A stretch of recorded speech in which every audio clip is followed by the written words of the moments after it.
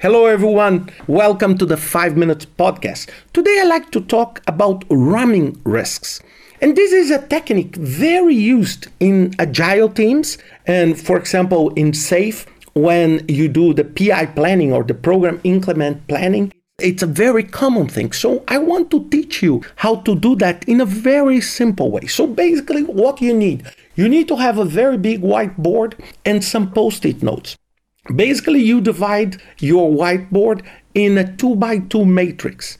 And on the top left, you put the word resolved. Top right, owned.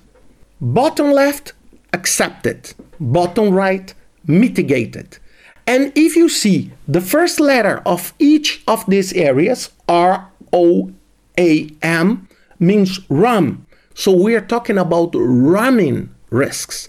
Ramming risks is an analytical tool that help you and your team to act on the risks. So every single risk is a Post-it note.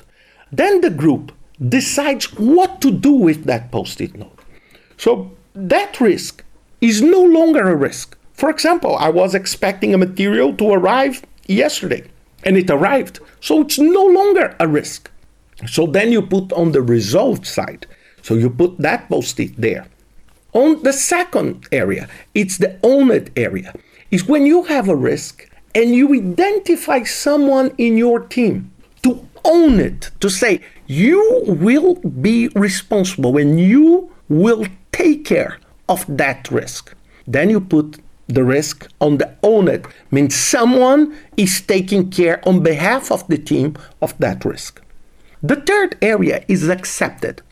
This is the area where you will put the risks with Post-it notes that you decide to accept. Means you will do nothing. You will just accept the consequences of that risk.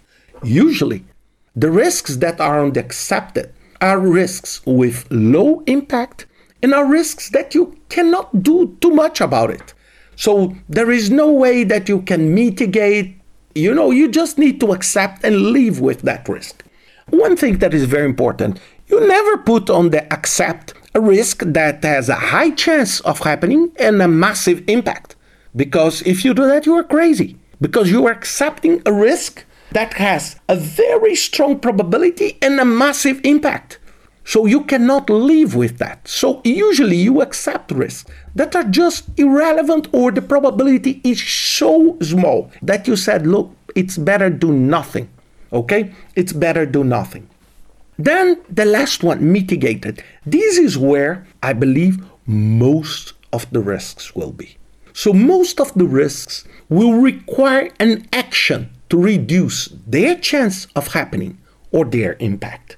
And this is what we call the mitigated area. So you as a team implemented actions that reduce the impact or reduce the probability up to a boundary that the group can accept. But did you see one interesting thing? Did you see that all verbs, resolved, owned, accepted, mitigated, they were in the past? Means when you put that, this is why this is a teamwork. So you put everybody together on that. And then you decide what to do. What kind of actions are you planning to mitigate it? So when you decide on the actions, you put it mitigated, means that risk was mitigated. So it's a process. And it's a very interactive process. I suggest you that you have several colors of Post-it notes. And one final advice. This is an agile technique for risk analysis. But don't be attached that saying, oh, but I'm not using an agile method. It doesn't matter. Every single one can benefit from this tool.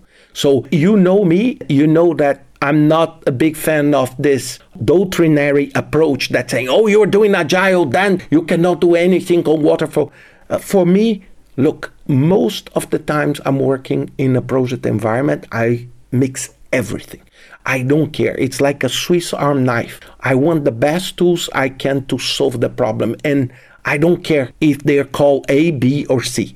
I just want the results. So this is an agile technique that even if you are building a hospital and you are working with a more structured methodology and using waterfall, you can benefit from that. You motivate your team, you communicate proper the risks, and you get awareness. So this is a great tool, a simple tool that you can do with your team, and you can do it today.